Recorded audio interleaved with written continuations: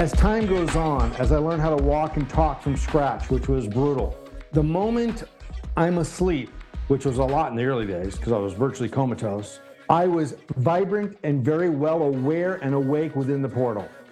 My body, I was dead to the earth, dead to the world, didn't know anything what was going on there. My conscience was dormant in the world, but it was completely active and awake within the portal. And yet when my body would wake up here in the world, then my consciousness would be split between the two. I'd be 70% there and 30% here. Welcome back to the Awakening Her podcast. Today I'm sitting down with Krishnanand. He is a spiritual junkie, award-winning author, and documented medical miracle.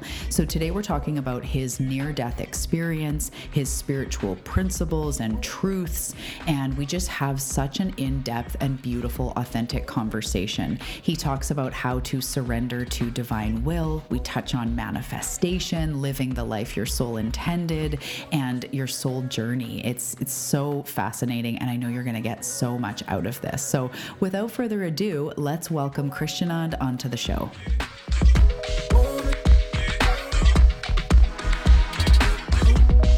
Hey Seeker, welcome to the Awakening Her podcast. I am so grateful that you've been led here, and I'm excited for you that you're answering the call to manifest more magic in your life by mastering the law of attraction. So cool.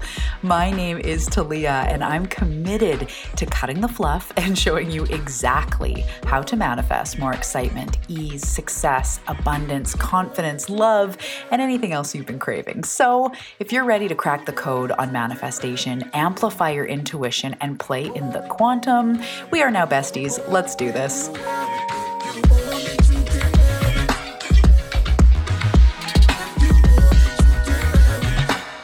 Hello, Krishnanand. Welcome to the show. I am so excited you're here. How are you? I'm very well, and thank you for inviting me. Awesome. Cool. I am so excited what we're going to get into today. I'm so grateful that our paths have crossed. I have been studying near-death experiences since it was basically creepy. I was so young reading about people dying and coming back, and my mom's like, "What are you doing?" But I have been so fascinated with NDEs since I was young, and it's just drawn me in. I've read hundreds of stories, and I think it's so interesting how they're all unique, including yours. I cannot wait to talk about this. And how it changed their life, what they experienced. I'm just the person I want to go knee deep and hear about it all and everything that's happened since. So welcome to the show. Can you just introduce yourself? Let us know a little bit about you. And yeah, let's just start there. My name is Krishnanand. That's a name that my Jagat Guru Kripalu gave me in 2010, long before my NDE. And I go by that full time now since the NDE. And I'm a lifelong mystic and spiritualist, been involved with these things since I was a child, literally 3-4 years old, fascinated by all the spiritual and mystical things, and took it very seriously. So by the time I was a preteen, I was already studying and scholarly and practicing things and really deep into it. I mean, it was more than just a hobby. I was very fascinated. So I really was very much into it and always have been all my whole life. That's really cool. How were your parents spiritual at all? Like, how did you find it from that young age? Good question. Yeah, my dad is kind of an average, kind of working class kind of guy, really great guy. My mom was the neighborhood witch. She was definitely kind of into all these things, and she was very psychic. I used to think she was just like a smart mom, just because moms just know your stuff. No, she was very psychic, very psychic. And so she had me around those things early on. And so I'm just doing what I saw. So like she had people coming over, she was reading tarot and doing scrying sessions with them. And I was just a little kid. And so I'd walk by the crystal ball and saw what I saw. And soon there were people coming to see me reading for them. And I was a little boy. So yeah, I was kind of brought up in it somewhat, but early on, honestly, between me, you, and the lamppost, I felt that I needed to go further and farther and deeper than my mom ever could even begin to scratch the surface of. She was very deep and mystical and psychic, but I needed the true eternal truths of mysteries. And I delved deep and deep, went down the rabbit holes. Wow. So in your 20s, when a lot of people were partying, you were You were with gurus, or were you partying and then also Oh no, studying I was spiritual? definitely dropping my LSD and getting loaded. Oh no, I was partying for sure. But you But were seeing spirit while you were doing that. oh I know yeah, you the were. difference is that all of the partying, I wasn't just having a good time. For me, it was all mystical journey. I was on exploration, psychedelics, etc. For me, were an exploration of consciousness and other layers of reality. And so I was known in my peer group as the spiritual one, the philosophical one, the guy to talk to when you're like really tripping balls, really want something fun to talk to, you know. So again, I wasn't the guy that just having a good time. It was always deep for me. And so I was still partying, doing all that stuff too. I was a very notorious drug addict and criminal.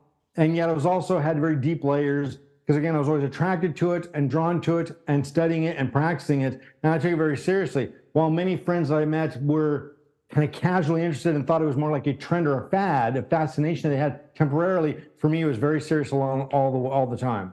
I can resonate so deeply with that. When it became a little bit more common knowledge after The Secret, like in recent times, when more people are talking about law of attraction, all that, I started to feel like, well, yeah, like I've always seen energy like that in the way of like what, we attract who we are being and how malleable reality is. And sometimes when you see these trends and these fads, it's almost like, well, yeah, we're dipping into some of the truth here, but it's not Sure. a passing thing. It's like how I see life. And I have since I can remember.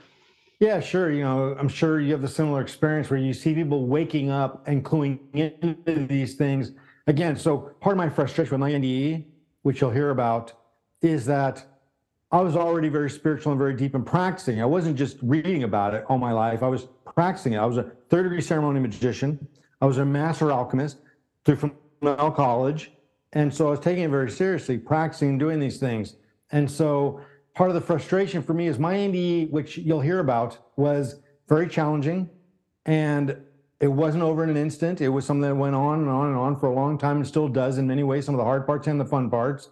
And so in a similar way, yes, it can sometimes be a little lonely, you could say, a little isolating to see that people are kind of cluing into these things where I'm like, that's been before my whole life. Like I'm not new to that. I'm not a stranger to that.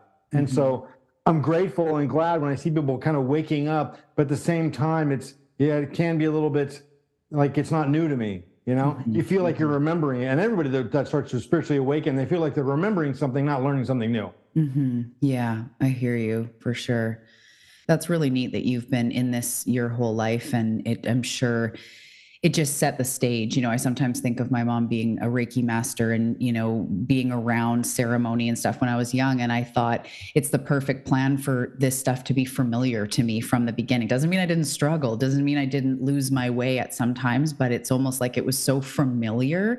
I didn't have to find it for the first time, even in this lifetime. It's like Yeah. I got to pick up, like it was normal to buy sage when I had my first apartment. I know it's such a trivial example, but I just mean that way of looking at life as energy.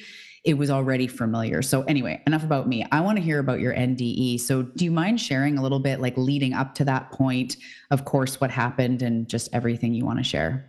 How about I tell you about the event itself? At that time, I'm a private practice counselor, and I still am somewhat. I'm mostly retired from that now. And I'm working in my office, and I am back to back with clients all day. And I'm involved with crisis, very deep, intense stuff, and spiritual journeys for other people as well. And I'm loving my work. And occasionally, someone would reschedule, one or two people maybe, 3 in a row, back to back, suddenly rescheduled. And I'm like, I got like 4 hours to kill. What am I going to do? I didn't bring any backup work to my office because I thought I had back-to-back clients all day. So I'm thinking, what am I going to do? Now, I was already working on one of my other books, and there was some very kind of risky research there because it was about drugs and all kinds of psychotropics and things. And I agreed with my publisher that I'd go to get a physical, and I was overdue. So I decided to go up the street to the clinic and get a physical. If 2 clients had rescheduled that day, I would have stayed in my office because it was 3. If there would have been one more, anything beyond that made me suddenly say, what am I going to do? So I decided to go to the clinic. I go downstairs, and that particular day I rode my motorbike to work. It's a very unusual Italian motor scooter, very unusual, 500cc. And 7 years in that office, Talia, right? Talia. 7 years in that office, Talia. And not once in those 7 years had I ever left that office and turned right out of the garage. Because to the right was intersections and traffic lights, and to the left into town was side streets and quiet travel. To this day, I will never know why. That particular day, I turned right instead of left, but I did. It's going to get a little intense. I'm going to get a little emotional. Less than half a mile away, about 3 blocks from my office, there's a traffic signal, and I got into the left turn lane. I'm the only person in the left turn lane, and I get a green arrow just for me. And I ease out to make a left turn. And a full-size SUV went through the light, hit me in the face, killing me instantly. Dead on the street, mangled, bloody, and dead.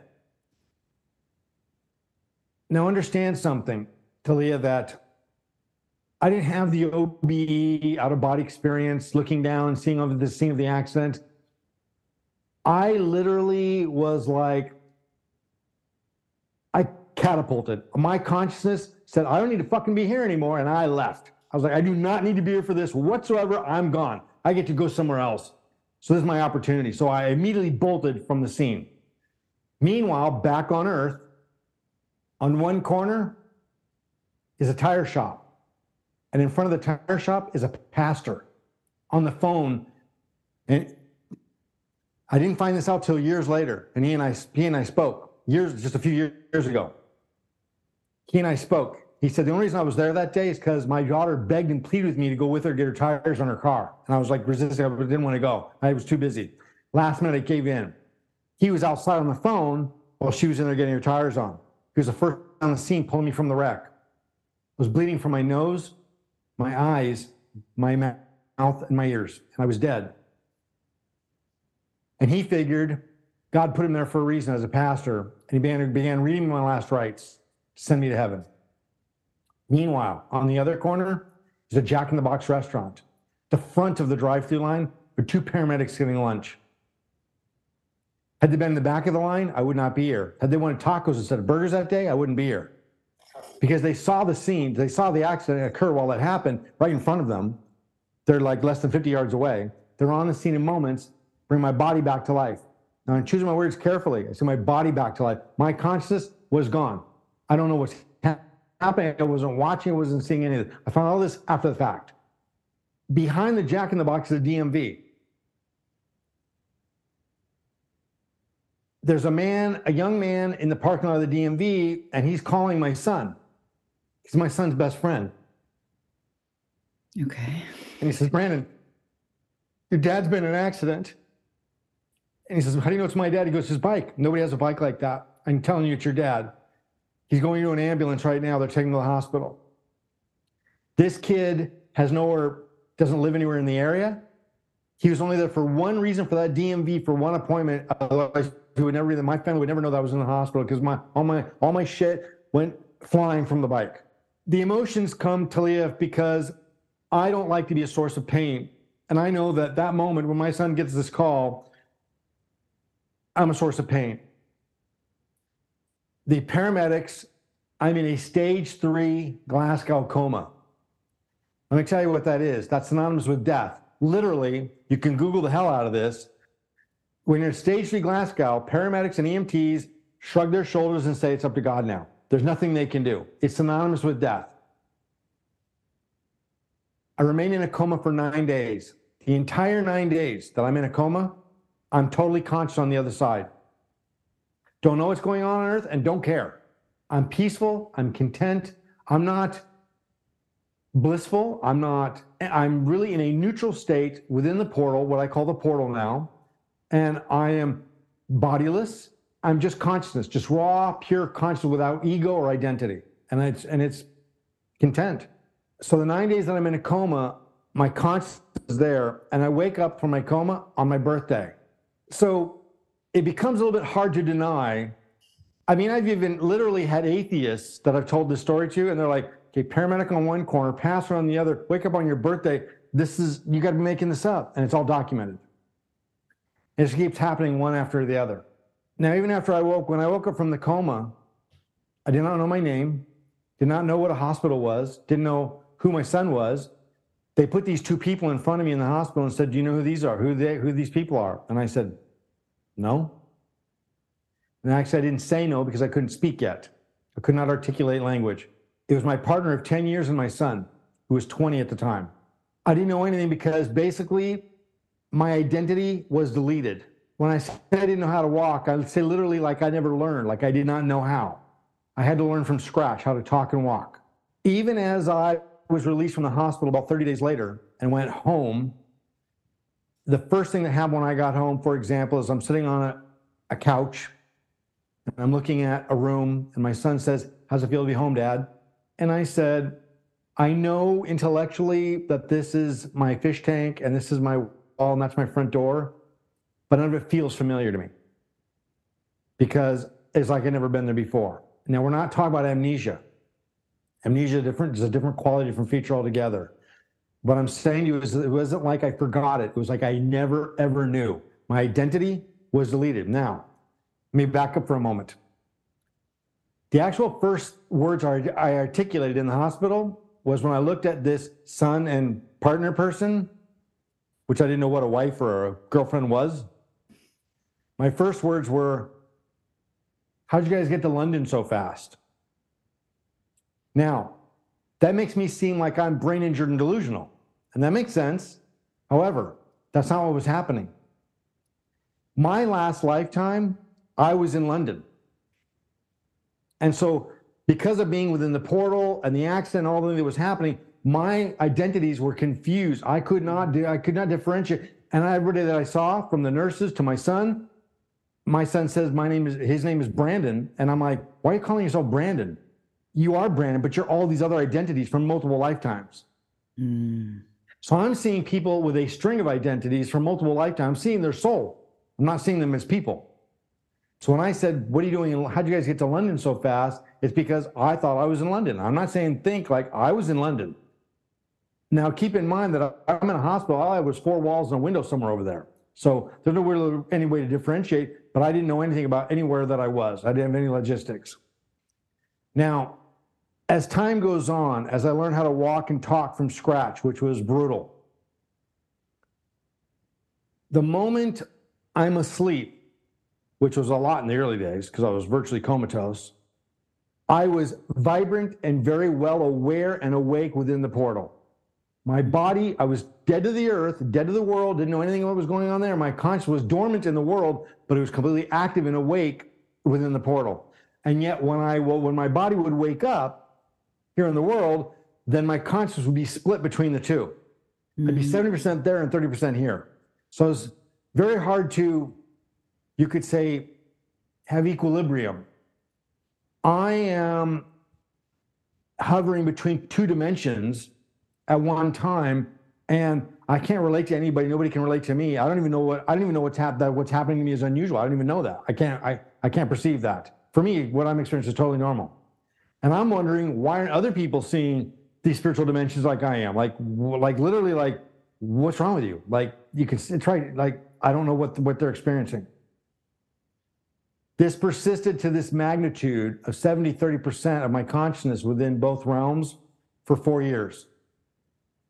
Now, for many people, initially they might think, well, that sounds wonderful to be in a spiritual state of consciousness most of the time. Sure, except when you're trying to live in a physical world. Yeah. Right? Talk about a fish out of water.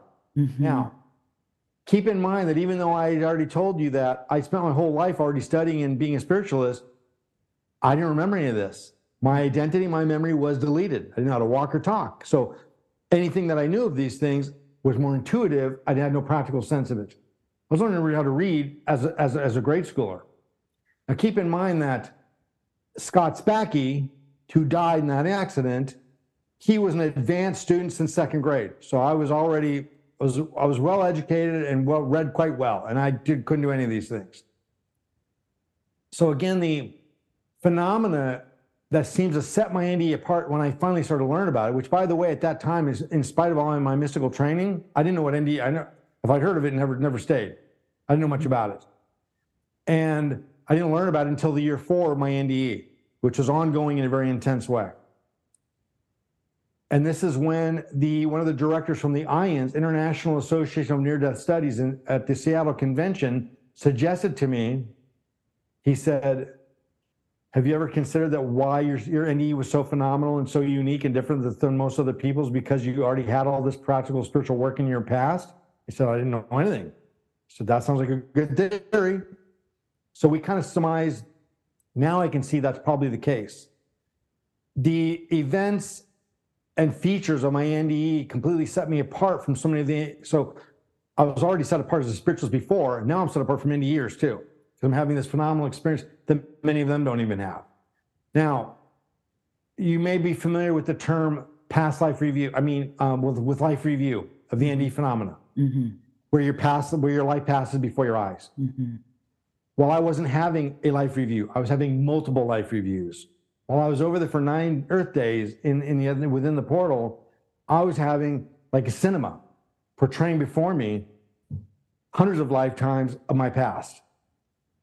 And as I communicated with these, what I call Akashic agents, it was explained to me that because of my spiritual work, I was kind of qualified, you could say, to have access to these prior lifetimes. And my request was, I don't want to see lifetimes that were just ordinary. I want to see lifetimes only that had to do with my spiritual growth and journey, my soul's journey. So they can see where I went wrong in lifetimes, where I went right, so I can continue to make progress. And that's what I was given. I saw lifetimes over thousands of years portrayed, displayed before me. So that's the short version. So many things. First of all, thank you for sharing. And I definitely, that makes so much sense because of where you already were. You didn't really need to like in the pearly gates and the guess what, you've had multiple lives, like, oh, what, like your soul was already there. And that makes so much sense that you would almost be like ready, just like when you end this life and you go on to the next life, you'll be at a certain place compared to 100 lifetimes ago, 1,000, whatever.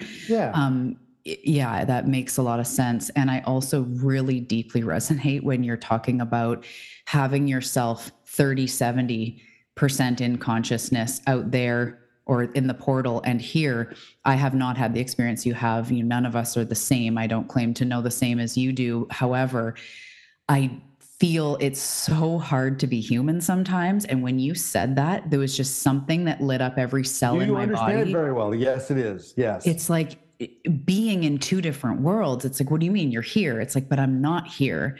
No. And so like the limits of the world get really frustrating. And it's like, I can sometimes have, yeah, you probably understand, but it's so nice. I mean, it's so rare to hear that. So thank you, sister, because it's so rare to hear that somebody truly gets it. Yeah. I really feel like correct. I do. Yeah. I've always felt, listen, my first cognizant thoughts when I was an infant, and I mean infant, I mean barely able to crawl or walk, okay, infant. My first cognizant thoughts were, why do they keep calling me Scott? And why do they say this is my mom and dad? You're not my mom and dad. I don't know who my mom and dad are, but you're not them. Because again, as I entered in this life in 1966, my lines between my last incarnation and this were so blurred that I did not understand it. So I was confused as to which dimension, which time I was in. It's been going on all my life. So yes, I totally identify and sympathize with this feeling of this awareness of multiple dimensions at once. And so you're trying to act normal and be like everybody else, but at the same time, you're perceiving things that are way beyond them. And you're trying to contain that and keep it normal so it doesn't, because otherwise it makes people uncomfortable. They can't deal with that. It's not a party trick that's very fun. No, and I mean, it's kind of like being like on a really kind of non-drug effect, really cool, wild acid trip that just has a lot of beauty and meaning to it. Mm-hmm. Yeah. Yeah. Yeah. It's like I'm tripping balls all the time.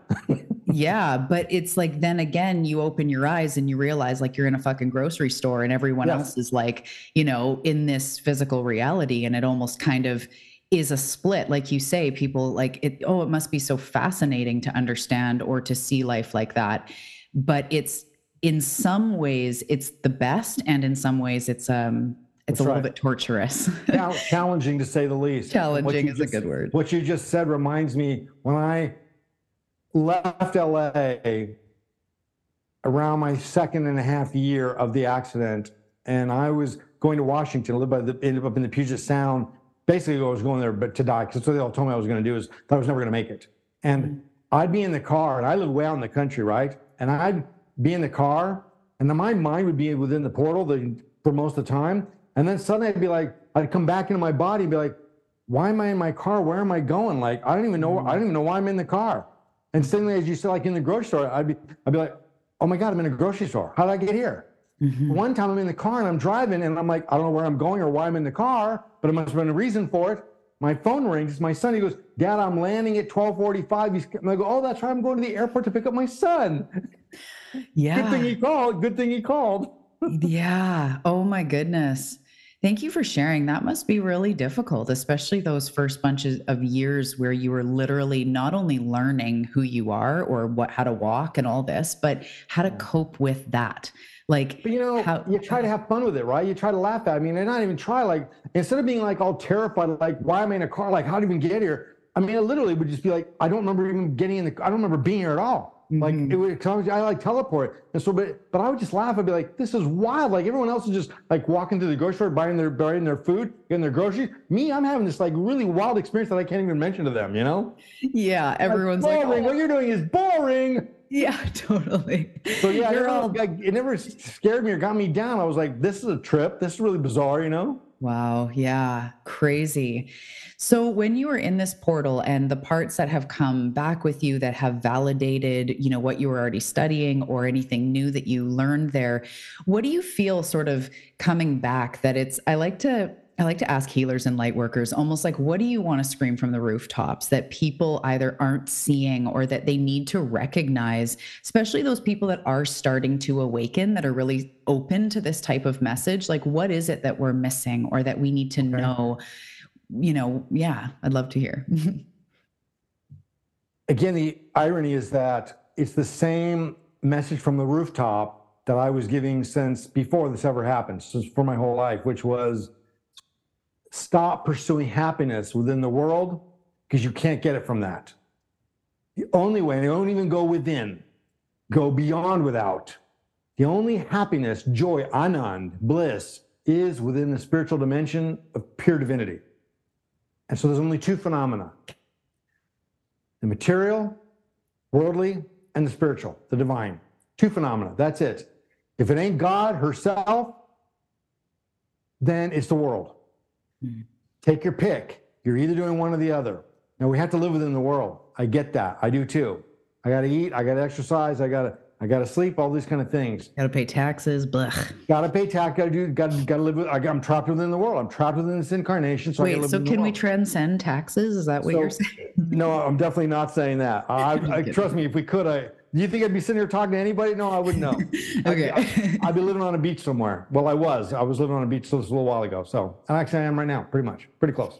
Anyway, no, it's about to learn how and be willing to surrender your will, your consciousness, your heart to a divine will, Because when you surrender your will to a divine will, the divine will takes over, takes care of things. And so even if it's hard or easy, whatever it is, it has meaning and it has beauty, and that's all that matters. And so I tried to just align my will with the divine will. And so instead of wasting time, so the message really is about the two different phenomena. There's just two. And if it isn't the God power itself, then it's part of the world. And then that's just there to pass the time. Don't bother with it. You do have to live within it. But again, spend your time pursuing and developing your spiritual consciousness, not your material consciousness. That stuff is just filler stuff. Everything else, what you work for, what you work towards is that. And what I teach my students and clients I like to refer to myself as a spiritual fitness trainer. I'm not a guru, I'm not a god, but I'm a fitness trainer. I'm teaching how to develop and become spiritually fit. And this is about knowledge and practice. What I'm always encouraging my students with is, it's not just about knowing these things. You've got to put it to work and practice it. And so I'm sure, I don't want you to speak out loud about it, but part of my frustration, if I may, with some of the NDE community is that we have people, whether it's NDE or some type of psychedelic experience or whatever, some kind of phenomenal event in their life that woke them up spiritually, and then they start prognosticating. And I'm thinking, but You didn't study, learn, or practice. Like suddenly you had this, and now you think you're the genius of it. And I've been studying it my whole life. And it takes more to lead people and guide people with these very sensitive areas than just having an event that makes you have a keen perception that you didn't have before. And so we've got to be careful. Be careful who you seek. Be careful who you follow. Be careful who you listen to. Go for the eternal truths. And that's the real message right there, is go for the eternal truths. What I teach as a spiritualist is not my truths. I teach the eternal truths that the Buddha taught, the Shankaracharyas have taught, that the master gurus taught, that the Christ taught. I don't teach my stuff at all. I teach their stuff, the authentic stuff. Then when we go down the underground stream, down the rabbit hole, we find the authentic ones. I hear you. Yes, I hear you. I always use metaphors because that's just the way spirit delivers things through me. And people say like, oh my goodness, when you say that, it makes sense. I'm like, well, because truth is truth is truth. Like it's macro, it's micro, it's there. Like look around. I'm not making it up. I'm not inventing the formula. It's like, you'll see it in the trees. You'll see it in the cycles. You'll see the truth in life. You don't have to look that hard. It's not even that big. The micro and the macro. Everywhere. Yeah, it's everywhere. Yeah. I love go ahead. And if I may, what you had another good point there is that the reason the spirit realm or dimensions speak to us in primordial figures and symbols and archetypes is because our language is human language. An eternal language is archetypes and images and symbols that can speak a lot. If you go to China and don't know how to speak Chinese, and you say, I want an apple in English, they're going to look you confused. But you show them a picture, they're going to get one right away, right? And so the eternal truths are given to us in symbols and analogies that can be hard to interpret at first, but once we stay with it, we have to speak that language. And I also look at myself as a fitness trainer and an interpreter. I'm an interpreter. Tarot cards and the things that I work with, these are my tools. I'm there to interpret what these are saying to you. Yeah. I look at that like my channel, and like sometimes I'm always interpreting what people's, spirit team, my spirit, whatever spirit in general is sharing. And it's like, sometimes it's almost hard to be like, okay, they're showing me this. So it's this energy of it's interpreting energy, exactly like you say. And I love that you're saying like it's in everything, the symbols. One avenue of spirituality that really caught me early on is the Tao. And it really resonates with me because Lao Tzu wrote it using nature as the sort of metaphor of these spiritual truths. And when you're talking about the earth, yeah, exactly. The way, right? The waterway. And so when you're talking about these earthly things and not to bother too much with the physical, he calls that the world of the 10,000 things. And I think of that all the time. It's the world of the 10,000 things, all the shiny distractions, all the ego projections, all the really real stuff, and it can hook you, but it's just the world of the 10,000 things. It's not the eternal Tao. It's not the eternal spirit. It's the physical. It's the opposite. It's like you say, it's the ego or it's the divine. It's the physical 3D world or it's the divine. And if it's physical, it's not, divine created it, but you know what I mean? It's that world of the 10,000 distractions, really. It's not real. That's the label for it. Yeah, the 10,000 things that's the material phenomena. And if it ain't the divine phenomena, then it's the material phenomena. And that's all the 10,000 things. And so, of course, Lao Tzu is brilliant. And so I'm definitely an Oriental mystic. I use I Ching daily. All the time. It's perfect. It's a perfect system. And again, we can find these all synthesized together.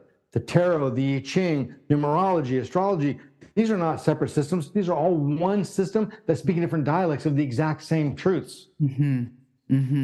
That's why human design is pretty interesting because it combines a bunch of different like modalities like that, astrology, the chakra system, all that. And it's neat because it's a combination because the truth is the truth. It's not just, it's everywhere, and when we combine these, we get that really incredible, fuller, perspective. Oh, this has all been so cool. There's a few things that I wanted to point to. You said something so powerful when you said, aligning my will with divine will. And this is so good. You know, everybody that listens to the show, you know how much lately I've been talking about how this isn't a vending machine experience. The universe isn't just our sugar daddy to come along and give us what we want. We are here to grow. We are here to work on behalf of the divine. You are spirit embodied, experiencing itself. And when you said that, it just was like, oh, yes, when we can align our will with spirit's will, with the divine will, also understanding that spirit wants good for us. Spirit wants healing. Spirit wants what we would call abundance, or to have community, to have connection. That is divine will as well, when it's, especially when we align in that way. So I'd love to talk, I'd love to hear your perspective on sort of manifestation versus, or coming together with your will being in line with spirit's will, and how we can kind of create that full experience with that perspective rather than gimme vending machine, mentality. For sure. The mystical modalities that I've been studying and practicing my whole life. Let me give you an example. In the 1300s, a group of mystics created a system. Now, the tarot was technically designed in the 1400s, but it's been around a lot longer than that.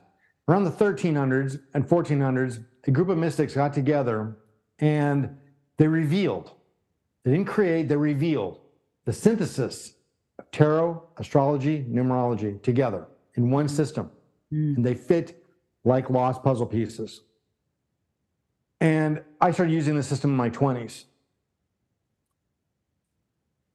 And then I saw, as a Kabbalist into Judaic mysticism and ceremonial magic and Hermetic mysticism and Oriental, I saw that, well, if these three synthesize perfectly together, then why wouldn't I Ching, also with 64 hexagrams, and also why wouldn't Kabbalah's Tree of Life with the 10 Sephiroth, which is the original version of the tarot deck, why aren't these brought back together? So I did, and it fit perfectly. So when we talk about manifest, that's what these things are about.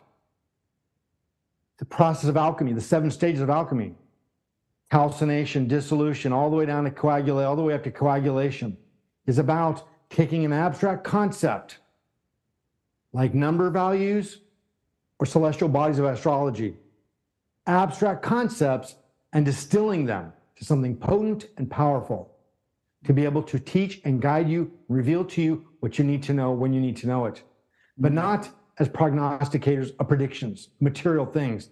There's only 2 phenomena, right? Material, the 10,000 things, and then the infinite and eternal. And these things reveal to us not what we need to find within the 10,000 things, but we need to find within the eternal and infinite things. Our path, our way, the way. There's only one way. The Tao is the way.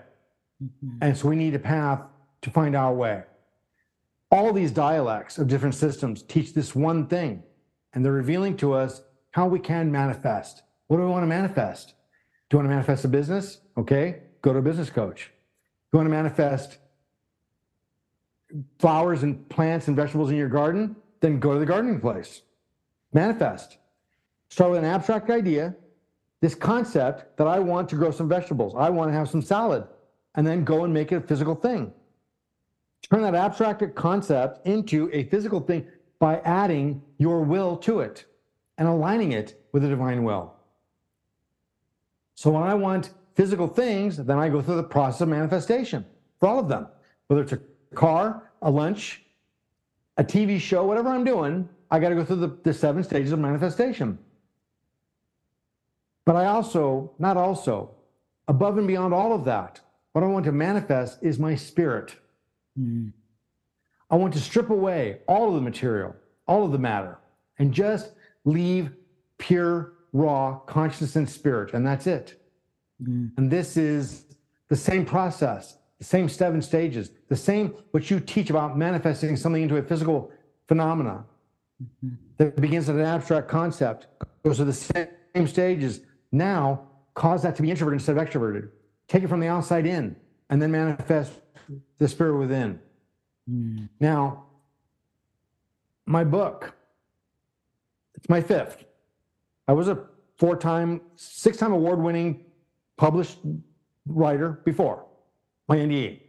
This new book is my memoir, and it's called A Guide to Spiritual Awakening. So it teaches what we're talking about today. I could not explain the NDE phenomena without explaining how it all works. And how it works ended up being a guide to spiritual awakening, to teach you what the mechanics are, how you can use it for yourself. And this started off as a death event where I catapulted within the portal. And years later, it's now a physical, I don't have one in front of me, I should have brought it in here, a physical book you can hold and open and read. Now, my version, you can also have it on ebook, you can also have an audiobook, because I recorded it myself. Because some people don't like to read. The bottom line is, this abstract concept, this ethereal, supernatural phenomena, has now been put into a manifested physical form so that you can have a relationship with it. So manifestation is about that, isn't it? Tell you, it's about making something you can have a personal relationship with. Now, let's go one step further even. I'm getting chills. I know, me too. I don't even. Well, that's how you know when you're like channeling something that's not you. Like I'm not the one speaking anymore now. It's like something else that's like. And I'm just sitting here like. That's right. I'm watching. Now I've mentioned I don't like to label a gender onto the God power. Neither do I want to use the universe, because the universe is a set of physics, and I'm a physicist. I'm definitely into physics. But I said earlier, I referred to the God power as a she. There's the chill.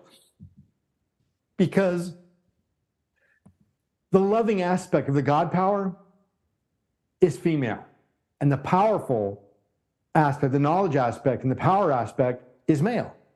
That's primordial, that's fine. And what we go back to that central message of what I hope people will start to understand is that if we talk about manifesting something into the physical world so we can have a relationship with it in a real, tangible way, we do the same thing with the God power. She is personified. He is personified. They have character and personality. And when you build a relationship with them, then you can and will see them and feel them, not in some abstract light. And I mean literally skin, nails, hair, face, eyes, the whole bit. Now, I'm not saying that I do. I'm not quite that high up yet. But there's saints and sages that did all the time, and they've explained it to us. Now, when I was having a dark night of the soul, which I've had several, one of my biggest ones, probably 2004, and I, as a trained mystic, searching and practicing all my life already, and I got so frustrated, I'm at a point where I'm like, you know what? I'm sick of this shit.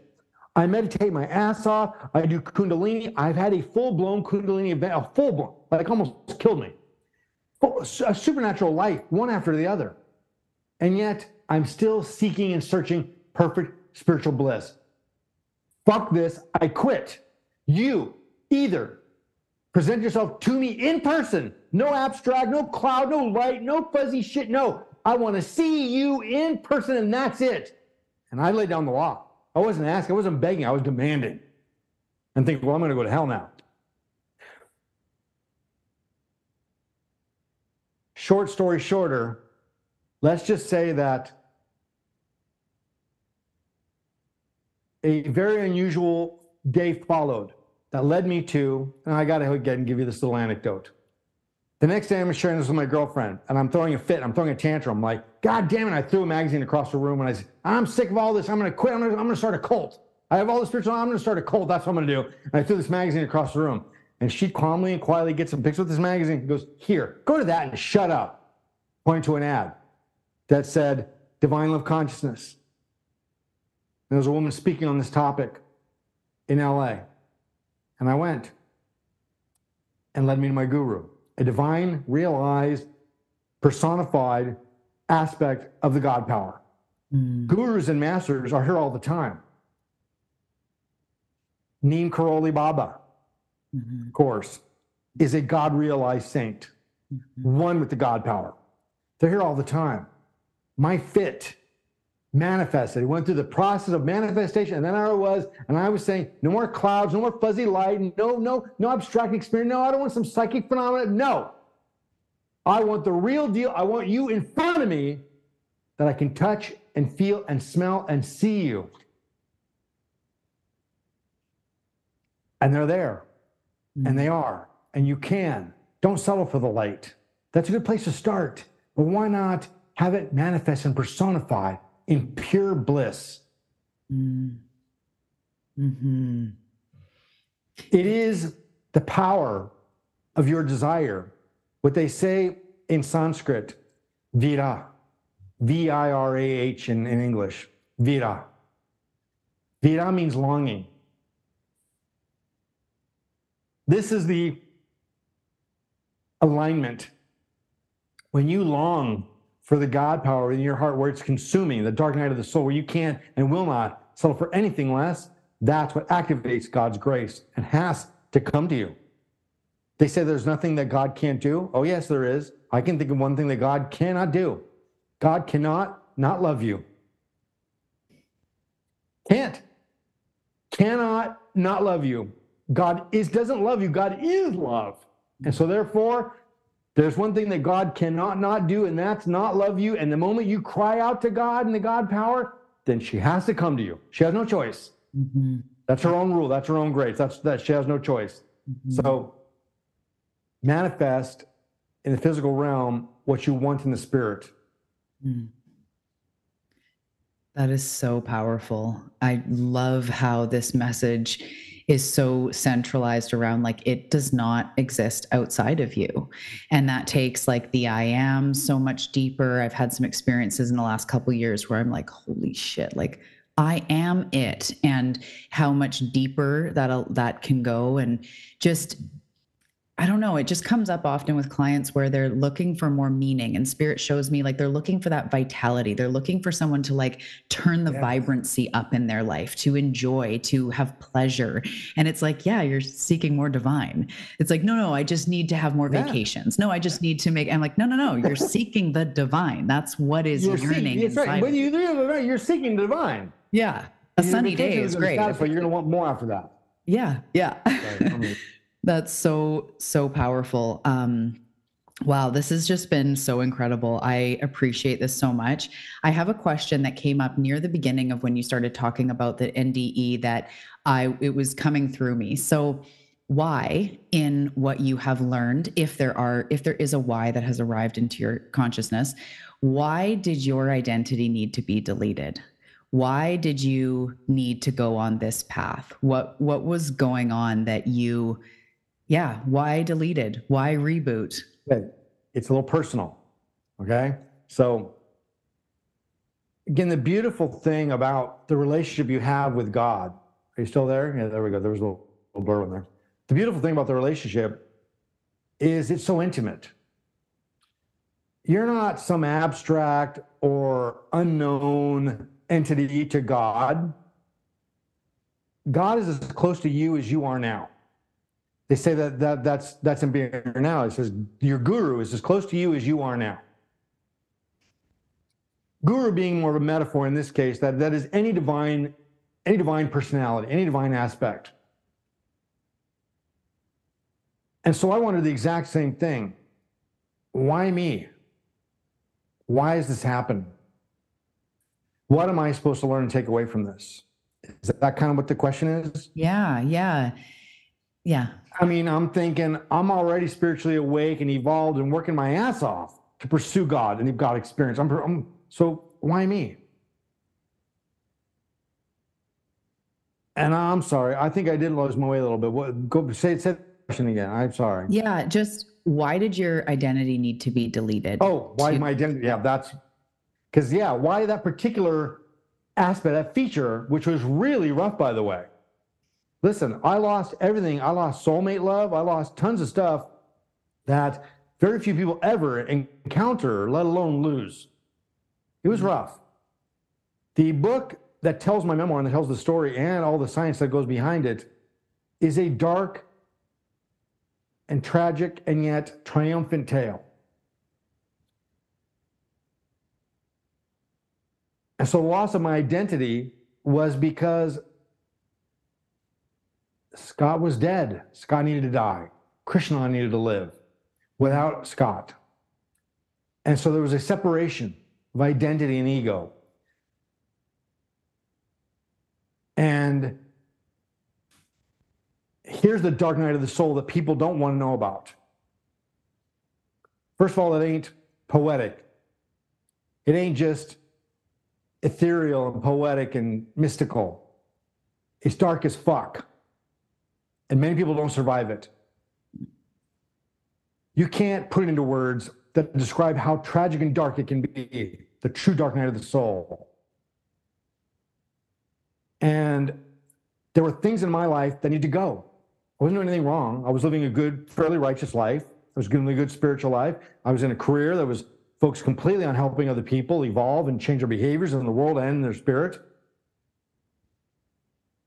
And yet, what I wasn't doing was the work I'm doing now. And so Scott needed to die along with all the attachments so that Krishnanand could live. And it wasn't about year 4. I'm sitting there trying for 4 years to revive myself, to learn how to walk and talk and restructure my life and kind of get back where I was, because I was this successful, respectable, fulfilled person with a soulmate love and good father and all these kind of things. And for 4 years, I'm trying and said, nothing is working. Nothing. It's all just a tragedy after tragedy. And it was in year 4 that I had this vision. And it's because you're trying to be Scott, stupid, and Scott died. When are you going to start living as Krishnanand? Krishnanand lived, Scott died. So I began to take my Krishnanand name full time, which I'd had already for 3 years, and things changed. I began to heal, I began to move forward. Things started to completely change and shift. So it is said in the Vedas, in the Sanskrit scriptures, be careful what you wish for, because when God starts to really interact with your life and gives you grace, it can be brutal. God will strip you of everything you know to make you raw and vulnerable. Suffer the little children unto me, for theirs is the kingdom of heaven. And it isn't until we are stripped of our ego is that we begin to be innocent like children. And that varies on your level and your magnitude. I was already pretty involved in my spiritual life, so that means the magnitude of my loss had to be equal to that. Well, my supernatural lifetime was already very phenomenal. So therefore, the magnitude of rearranging and stripping me from what I was very brutal, and it had to be. Now, in the current moment, I was grateful from the beginning. I knew that the God power, I knew that it was for my own good. I never once had a crisis of faith. It wasn't that. But I was kind of like, hey, but ease up. I mean, I can't keep handling all this one after the other. So be careful what we wish for, because the dark night of the soul that many people are seeking, as you say about seekers, in the beginning stages, we're seeking, we're saying, I don't care what it is, bring it on, bring it to me, bring yourself to me face to face. I don't care what it takes. Be careful what you say, because I said the same thing in another Dark Night of the Soul episode where I was saying, I don't care what it takes. I want to just be with you. Burn me, scald me, destroy me, whatever it takes to take me to the next level. Be careful what you wish for, because once you do that, you can't whistle it back. I gave the God power, I gave divine love the green light to destroy my life if that's what she felt she needed to do to bring me to my next levels. Yeah. I've experienced that many different times, those desperation, I don't care what it takes. And in our mind, we think I'm just going to take a step up, and then I'm going to be there. That's what I mean, right? I'm ready for the money or whatever it is. Yeah. But after that deep, desperate prayer, always comes a massive reopening of a wound. For me, I haven't died in this lifetime yet, but it's a massive reopening of something very deep that I didn't feel ready to face. And it'll be like, well, there you go. It's not just, I'm ready for my next level. Okay, here's the money. It involves a stripping away. It involves a letting go of what you are not, or forcefully unraveling what you are not to expose what you say you want or what you've always been, that source inside of you. And it isn't easy. That's why people get into this work like glamorous. I'm going to be woke. And then they realize like it's fucking hard. And it's sometimes the self-awareness is crippling, or the experiences, the things that fall away. It's hard. And yeah, I really feel you in that. So what I would love to touch on before we wrap up, what has life been like since, and what are you up to now? And, if there's any other, those words of wisdom of like, what did you learn, not just in the near-death experience, but like you say, since then, that people really, the medicine people really need to know. I'd love to just hear what life has been like since then and what you know now. And as you mentioned, when we say the stripping away, it ain't like Velcro. It's more like duct tape that's been sitting in the sun on your skin for a long time. So when it gets stripped away, it pulls off some hair, pulls off some skin. Yeah, some layers. And so the services that I offer are just that. As you mentioned, you interact with people and you start to cause awakenings for them. And initially, they come to you for that. But you, as a person who knows what they feel like, you're like, okay, but don't. And I tell my students and clients this all the time. I say, don't say I didn't warn you. I'm warning you now. Be careful what you wish for. Be careful what you ask for. Because once we start to work together, it will start to happen. I can't stop it once it starts. Once you give me the green light, I'm a catalyst. It's going to start to happen. Mm-hmm. And so, yes, the readings and insights that I give and provide as a service. Now, I should note that, for example, these are donations. They are fee-based in the sense that there is a set kind of a request for them, but I also, given the right person, I don't turn anybody away. So hopefully people don't exploit it, but again, those services, the readings and insights are there. The shift is to help people evolve in their soul's journey. Mm-hmm. And that's it. People have to apply for these readings, because if they just want to know about a passed on loved one or what happened to their dog that ran away, then I'm not going to get involved. I'm not saying that's not worthy of getting some information on, it's just that that's not my area. If you want to learn how to evolve your soul and spirit and your mind and your conscious, then that's where I can come in. Mm-hmm.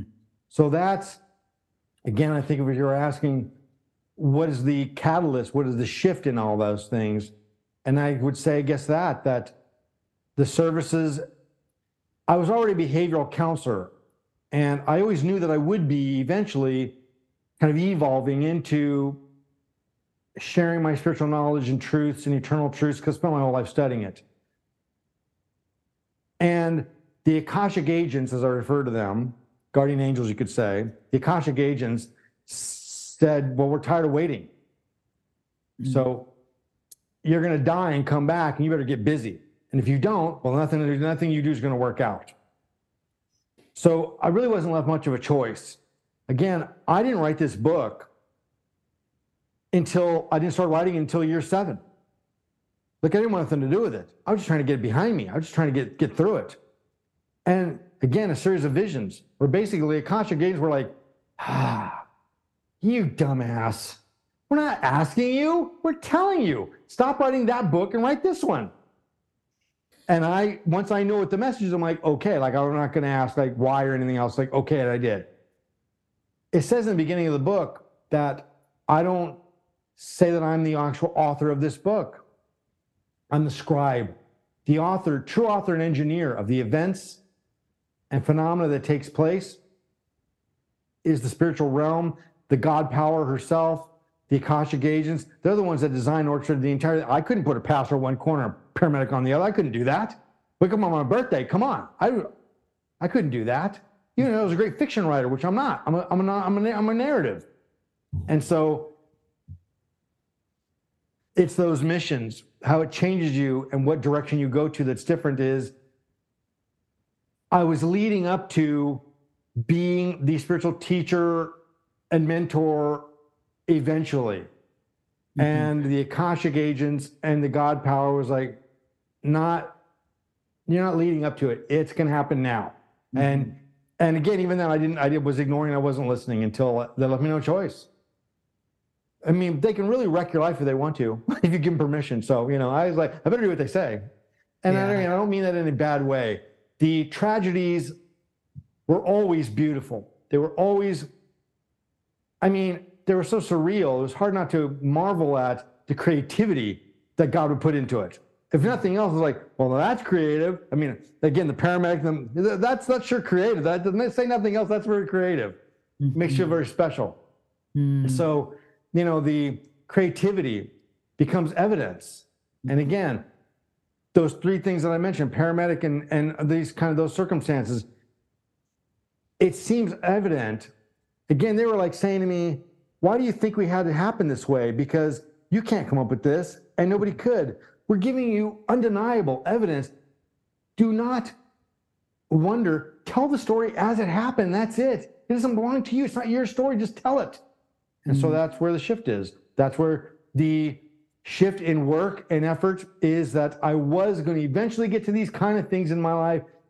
But who knows? Maybe I wouldn't have. Maybe I would have kept postponing. I was very successful at counseling, and it was very fulfilling, and I may stay with it all my life. Who knows? When you were saying that, that's exactly what I heard, is like you were making your way to this point at some point anyway, and you had a choice that day when you came out of your office building, and you could choose to go the way you always go and kind of bypass this detour, or turn the way you did. And it was kind of, I mean, your soul orchestrated it. You knew, but you didn't know on a conscious level that it was happening. But yeah, it's like you could have waited a bunch of more lifetimes to get here, or you could have ripped the Band-Aid off in the most brutal of ways, as you say, and get to this place sooner. And it feels like that's the one you chose. Yeah. And if whatever it takes, right? Yeah. And if I hadn't been killed and so brutally and all these, now keep in mind that it took 7 years to even work through this stuff, to even start to stabilize. I mean, again, when I was in the coma, the doctors, okay, when my son and girlfriend showed up at the hospital, they were met by 2 doctors and a priest. Okay, when you're met in the hospital by a priest, when the doctors bring in a priest, that's bad news. And they said, if he ever wakes up, which he won't, by the way, no one ever has. No one has ever woke up from what he's got. No one ever has. But if he does, he will be brain damaged. Will never be able to take care of himself. Will never not know how to walk or talk. He's going to be basically a vegetable. And so, again, there's that inspiration where these events take place and they're not about you at all. And it takes a while to start to figure out, like, why is this happening? But again, trying to recover from it and bounce back and learn what to do. So would I have ever eventually, I was already kind of teaching and writing on spiritual subjects. I was already kind of lecturing and teaching on all those things in my spare time, you could say. But my private practice was very dominating, for sure. I had a lot of people reaching out to me to save their lives, for God's sake. What am I going to do? Say, no, I'm busy. I got to lecture in Kabbalah, Yeah. I mean, I wanted to. Trust me, many times I wanted to, like, oh, addiction again. Come on, I'm busy. I got some Kabbalah to do. But, what can you do? I can't turn people away. So I do feel that the celestial forces were sick of my shit and said, you know what? We're not waiting anymore. You're going to do this, and we're going to kill you to do it. Do it or you're going to die again. And so again, the brutality of the events of the dark night of the soul, as dark and heavy as that can be, even while it's happening in its darkest moments, there's a part of you, not a part of you. I know while it's happening, I mean, I am in complete despair, and simultaneously acknowledging I wouldn't have it any other way. Whatever she wants to do to me, kill, suffer, beaten, bludgeon, exalt, whatever she wants, I belong to her. Whatever she wants is up to her. I don't care. That's all I want. That's powerful. That's really powerful. Thank you so much for sharing your story, for just being that, for taking everything that you've experienced and everything in those first 7 years that even got you to the place to start to process it more and, just move through relearning how to be human, creating that new identity and just everything you had to do. But thank you for sharing this message, because I really do know that we are in a interesting time in this earth and the humans on it, and we need the Aren't you light. cute? Interesting time. You know what it is. it's Kali Yuga.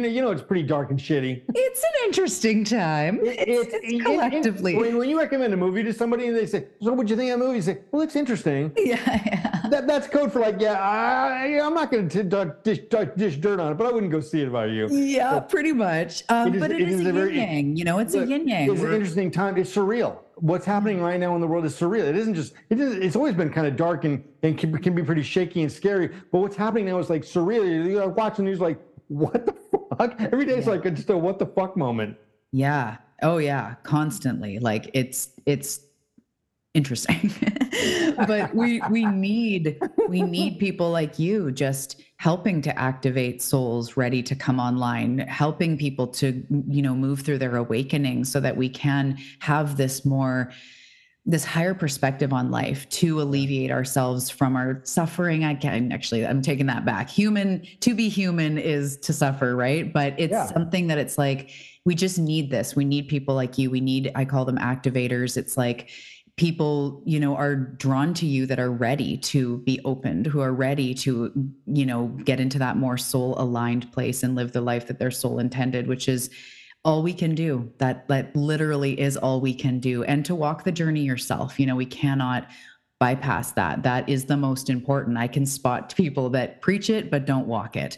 And it's hard to walk it. It's way easier to post some inspiring quotes on TikTok or whatever, but to actually walk it. That is very frustrating for both of us, I'm sure. That's maddening. That's what motivates me to get up and keep trying and working, because I want to give the eternal truth. And it's not just about that getting those likes. Mm-hmm. Yeah. So thank you. I appreciate it so much. Where can people find you if they want to work with you? I'm going to put all your links in the show notes, but where's the best place for people to find you? Thank you for asking. Withintheportal.com, and there's some workshops, there's readings. The book is there, of course. And the book, I gave my life for this thing. Mm-hmm. Okay. And I'm an award-winning writer for a reason. Like, I'm a pretty good writer. And so you get not an academic scholarly book on knowledge and information. It's told in a creative narrative way that's hopefully fun and passionate and deep and somewhat dark and sometimes just kind of light. And so all this is there. And also, we're also starting a community for eternal truth, for divine love consciousness, to teach people who are feeling kind of isolated and alone in their journey. They want the truth and nothing less. They want the eternal truth and nothing less, not fads, not buzzwords. They want the eternal truth, and this is source for them.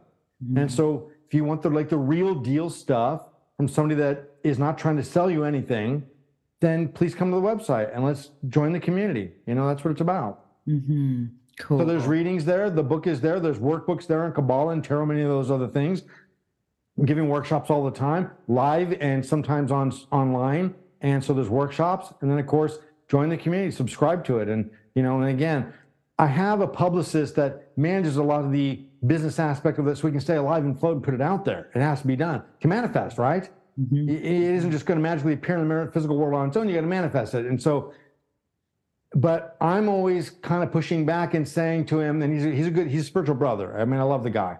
And so I'm saying to him, like, look, but you've got to put something in there that says that whether they can afford to pay it or not, I'm going to let them in. Mm-hmm. So he goes, yeah, but we can't advertise. We can't, then nobody will, how are you going to survive? And I said, I don't know, but you can't tell. I'm just telling you that I'm going to let them come in either way. So hopefully people will be honest about it. Mm-hmm. Mm-hmm. Yeah. I appreciate that so much. It's because, not everybody that needs desperate help has hundreds of thousands of dollars. No. And so many people are in it for the money first, not the helping your fellow human out, helping your fellow soul out. It's divine love consciousness. And so there's a page on the website that says join to subscribe on it. And it explains, again, there's like a monthly subscription, yearly, whatever. And again, I don't manage all that. I just show up. And so, but then there's something beneath that I insisted that he put on there that says, whether you can afford it or not, you're going to be welcome to join. So you just kind of request it. I love that. Thank you again so much. It's been such a pleasure. This conversation is so good, and I know it's going to help so many people. I will put all of your stuff below. Make sure to grab the book, join the community. It sounds like just it just is a powerful place. Like you're saying, it's eternal truth. It's not fad. It's not your way. It's not the flashy system. It's the eternal truths. And this is what we need to learn and explore, finding the teacher that's right for you. But this is the stuff. This is, everyone listening, this is what your soul is leading you toward, is these real timeless eternal truths. And so thank you so much for being that. Thank you so much for doing something so genuine and authentic too. Thank you so much. It's an honor. Thank you.